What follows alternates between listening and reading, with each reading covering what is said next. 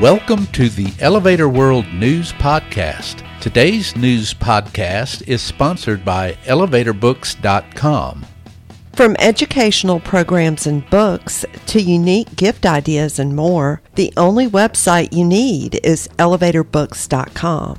This site offers books and materials on maintenance, safety, history, legal issues, technology, and more. Start browsing today at ElevatorBooks.com. This is your daily industry news update for December 18th, 2020. In today's news, Cibes Lift Group has acquired UK's Titan Elevators. Commuters in India are pleading for the reopening of vertical transportation at rail stations. A woman in New York City was killed in an accident involving an illegal elevator, and a planned building in Philadelphia has been redesigned as a shorter structure.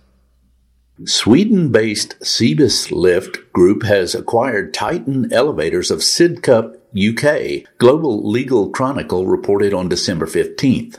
The move is to strengthen Cibes' presence in the London area and mark an expansion of its UK business by adding modernization services and high-speed lifts to its offerings.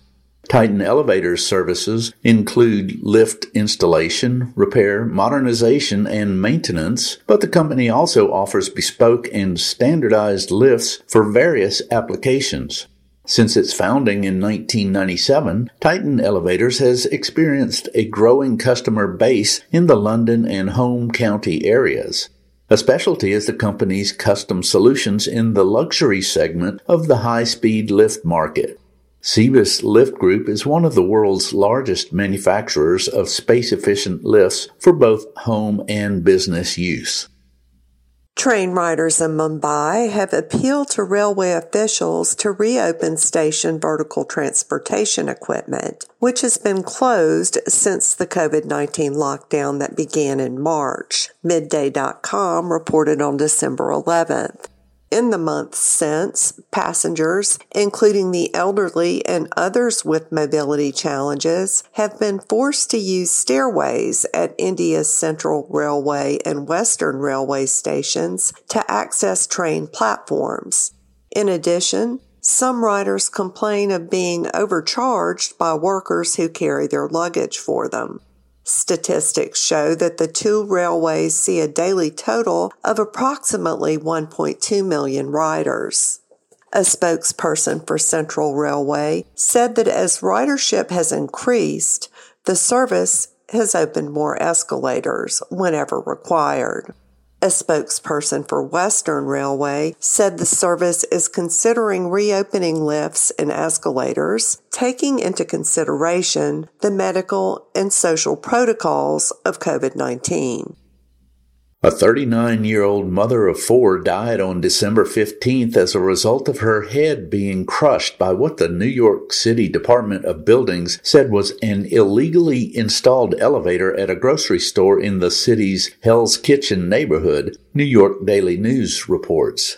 The victim was loading the small dumbwaiter in the store basement when it lurched upward, crushing her head and immediately killing her. The Department of Buildings shut down the unit, issued a violation to the building owner, and is continuing to investigate.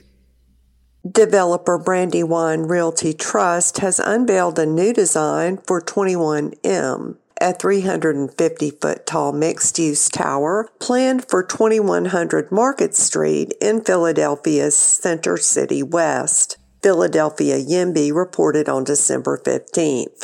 Originally planned as a 500-foot-tall skyscraper with a design from NBBJ described as Jenga-like because of its stacked block appearance, the project later was reduced in height.